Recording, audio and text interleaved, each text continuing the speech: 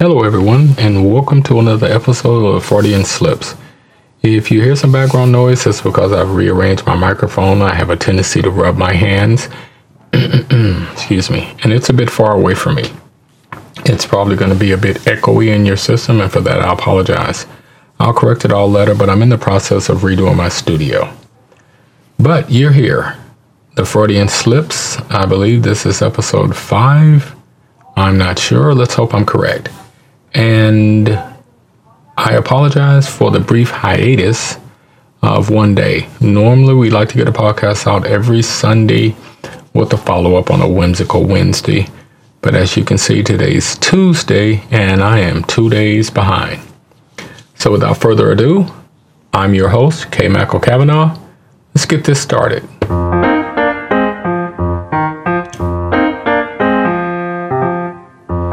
So today's episode, we're going to talk about fixing your relationship. That's right, your relationship. And let's pray that you have one. And if you don't, here's an opportunity to figure out why you don't if you had one before and you don't have it now, or what to do in the future to keep the one you have going. Let's start with the obvious, fixing yourself. That's first and foremost. You need to fix you before you try to drag somebody else into your malaise. And we'll start with the obvious of the obvious. You're not perfect. None of us are. We try, we hope, we think. Obviously, none of us are reaching up to that expectation. So let's go with you're not perfect. How do you know you're not perfect? You're not. Neither am I. How do you know you're not perfect? Because if you were perfect, you wouldn't be listening to this podcast. You'd be finding something else to do with your time. And the primary reason I know you're not perfect is that no one is. So let's start with this. Fixing yourself. Pretty easy. Something is wrong with all of us. And if you think that nothing is wrong with you, trust me, you're mistaken. Not being perfect is okay. Thinking you're perfect, not okay. Now, in a relationship, there's a couple of things that occur. One, you take a person that came from their own background and upbringing, and you try to attach yourself, while they attach themselves, to another person with a whole nother background and upbringing. That gives two people a part of their relationship. And then if you'd like, you can add the two parents. Oh, and wait, there are two more parents. Oh, and wait, there may be siblings, friends, aunt, uncle, nephews, nieces, I don't know. You got a whole slew of people we call family members. The point is, they've all given you advice and given you indications of what should occur in your life. Some of them you experience yourself, and some of them you've watched them go through the experiences. Either way, you learned. And what you learned through all of that was what you believed a relationship was supposed to be. Excuse me.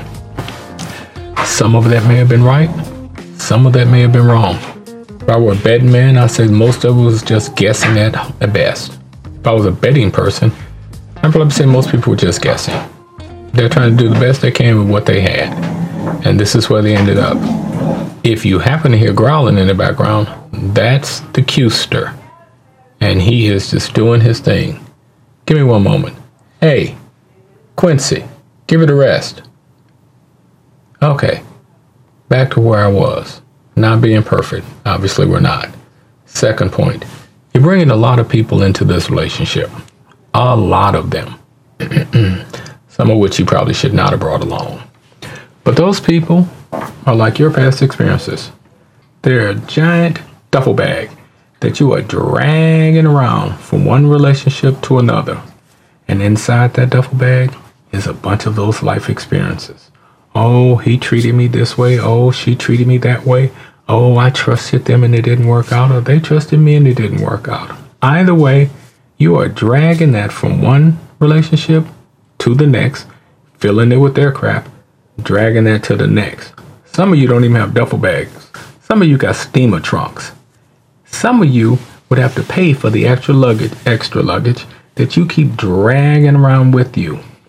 Oh, and by the way, that person has a suitcase too. And if you're not careful, their suitcase may be bigger than yours.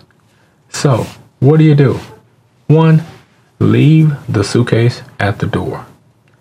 I'm sure you don't have the time to empty it out and get away all those past histories, and that might take years of therapy. But I will tell you this, if you find yourself in a relationship saying things like, before, I remember, and all of those type of, I don't know what you would call them, remembrances, nah, that's probably not right. Experiences, yeah, they're experiences, but that's still not what I'm looking for. They're just the past. And if you keep bringing up the past, there is no way to live in the future. So, how you were raised, it's important. It should not define who you are once you've become an adult. Now, hold on to the good things. I'd like a person to treat me with respect. Or when your mother told you, be sure and be aware of this man or that man because of this reason or that reason, you might should listen to that.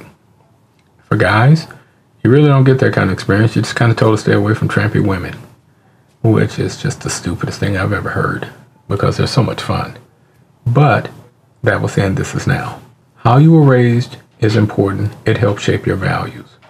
But if they define you, then that might be a problem. So let go of the past.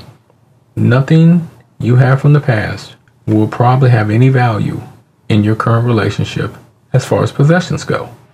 So great, he gave you a ring and he was going to marry you and you now have that ring.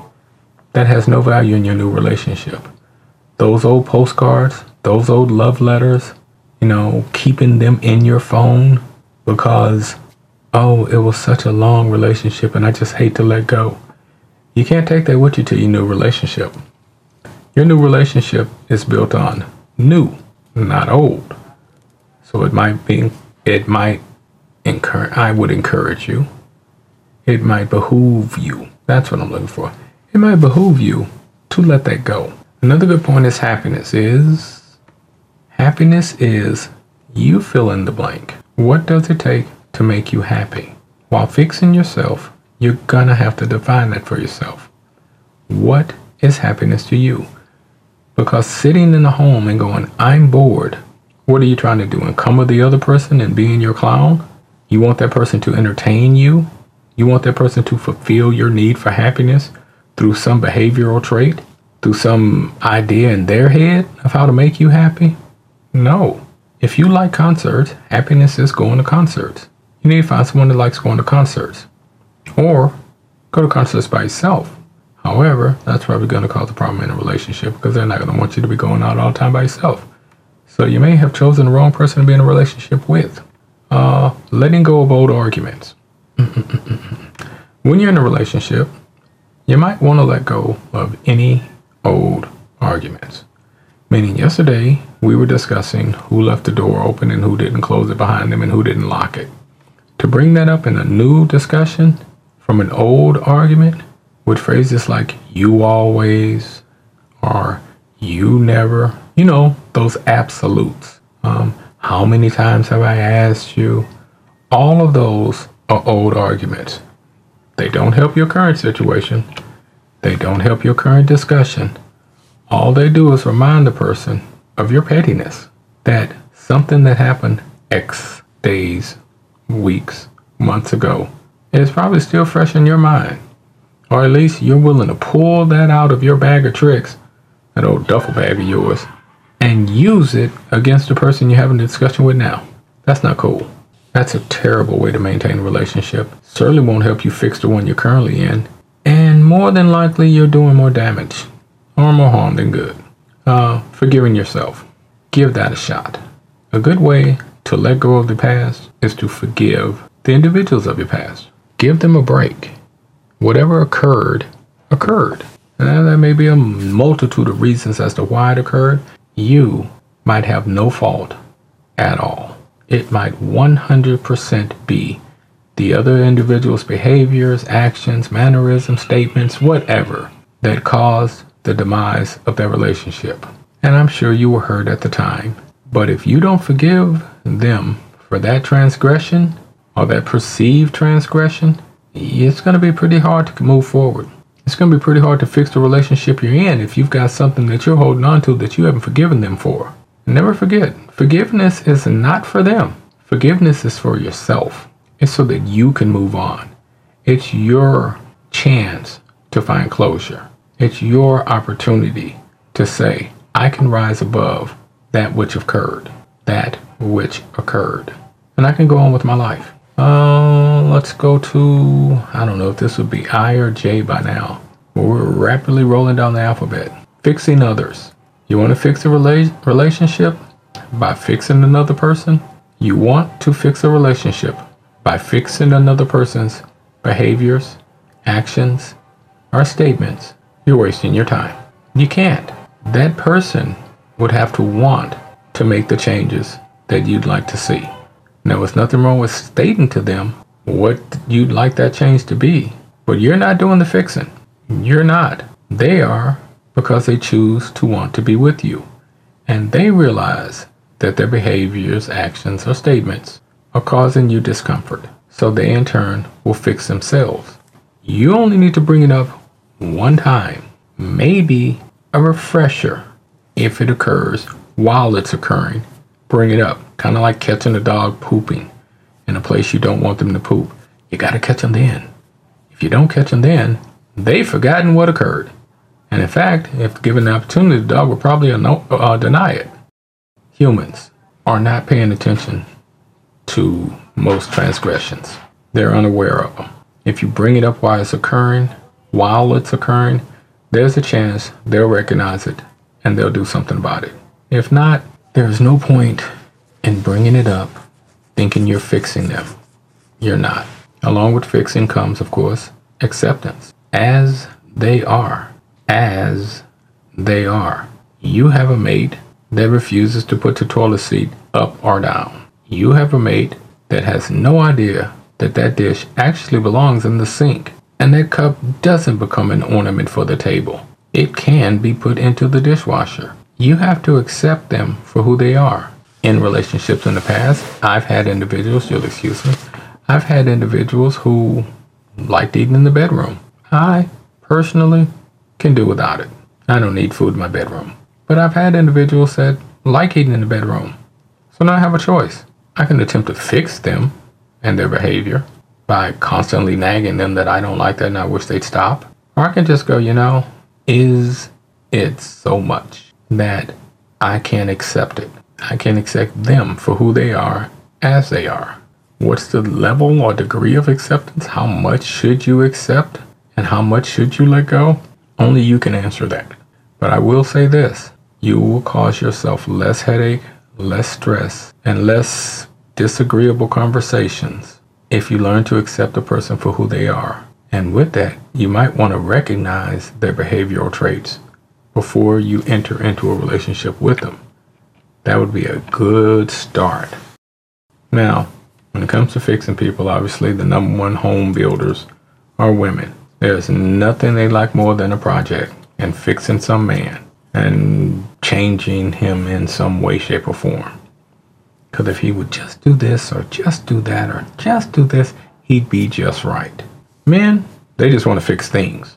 Fix the car, fix the door, fix that annoying barking dog, whatever. That's mostly what they try to fix. Women, they like fixing their relationship. They like working on it. It's almost like a painting that's never quite finished. But if they just put a little red here, a little blue there, sculpt out the horizon, then it'd be perfect. Kind of leads them to a God complex. And women, probably more than men, suffer from the fallacy of sunk cost. They feel like they've put so much into it that it's just terrible to just let it go to waste because they've done so much. That's a failing. It's not acceptance. It's a desire to make things as they see them. Pretty close to a God complex. Or they might just be selfish. I don't know. They want everything for themselves, and then they'll be happy. And if it interferes with what a man wants for himself, well, so be it. Spoils of war, so to speak. Now, those are all the things that I can say about fixing your relationship. At least that I can say for now. I am talking to myself, by the way. Fixing yourself. You're not perfect. Put that suitcase that you've been carrying around with all them past relationships in it. And remember, they got a suitcase too. How you were raised, it's important. It helps shape your values and set who you are. Let go of your past. Nobody wants to hear about it. Nobody wants to engage in it. But you can't become a prisoner to that. And you can't fix that with where you are now. Okay, those possessions that you've been dragging around, you keep stored away, they don't help your current relationship. They can only hurt it. And if there are so many heirlooms there that one day they might be found by someone else and they go, hey, what's this? That's just a discussion I'm pretty sure you don't want to have. Happiness is, that's right, fill in the blank for yourself. Determine what makes you happy and go after that. Old arguments, let go. Old disagreements, let go. Forgive them for their transgressions or perceived transgressions. And in reality, you're freeing yourself so that you can obtain closure. Women more than men, fixing others, stop it right now. Acceptance is a must. You're gonna have to accept the fact that they can or can't do something. They will or will not do something. You're not training an animal. This is a human being who came into this relationship with a number of years behaving the way they wanted. So how in the world do you expect to fix them? Accept them if you love them. We're not going to talk about God complex and being selfish. We already mentioned that. But what I always like to do is give somebody some tools that they can use in their relationship right now that'll really help. Psychologists have found that when you want someone to change their behavior, pointing out the negatives is the least effectual way of doing it.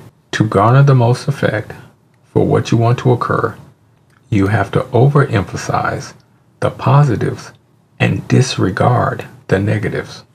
And here's the example for you. You want your child to clean their room. You ask them to clean their room, and you go in later to check their room. You notice that almost little to no progress has been made. They've stuffed this over here. They've hidden that over there. They totally didn't even see the cups and saucers or whatever were on the counter. However, they did put their shoes in the closet. So your response should be not what they didn't do. Oh, you didn't put this away and you didn't put that away. It should be, and science bears this out, that, let's call him Timmy. Timmy, you've done a really good job of putting your shoes away. I like the way you've lined them up in there. That is excellent. Excellent. Let me help you with this, this, and this, and you pick those up and you take that out. Take the cups and saucers out. Grab the socks and what have you. Have him come help you take them to the laundry or washer room or wherever you keep those type of items.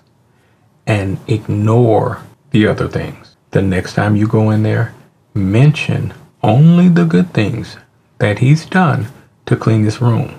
Because we respond more to positives than negatives. Most people do. They'll want to begin doing things to receive more positive statements. Now, in a relationship, you have a mate that will not do X. Instead of mentioning the things they don't do, mention the things they do. And if it turns out that the very thing that they're not doing that you want them to do, they happen to do. So let's say put their shoes up when they come in the door.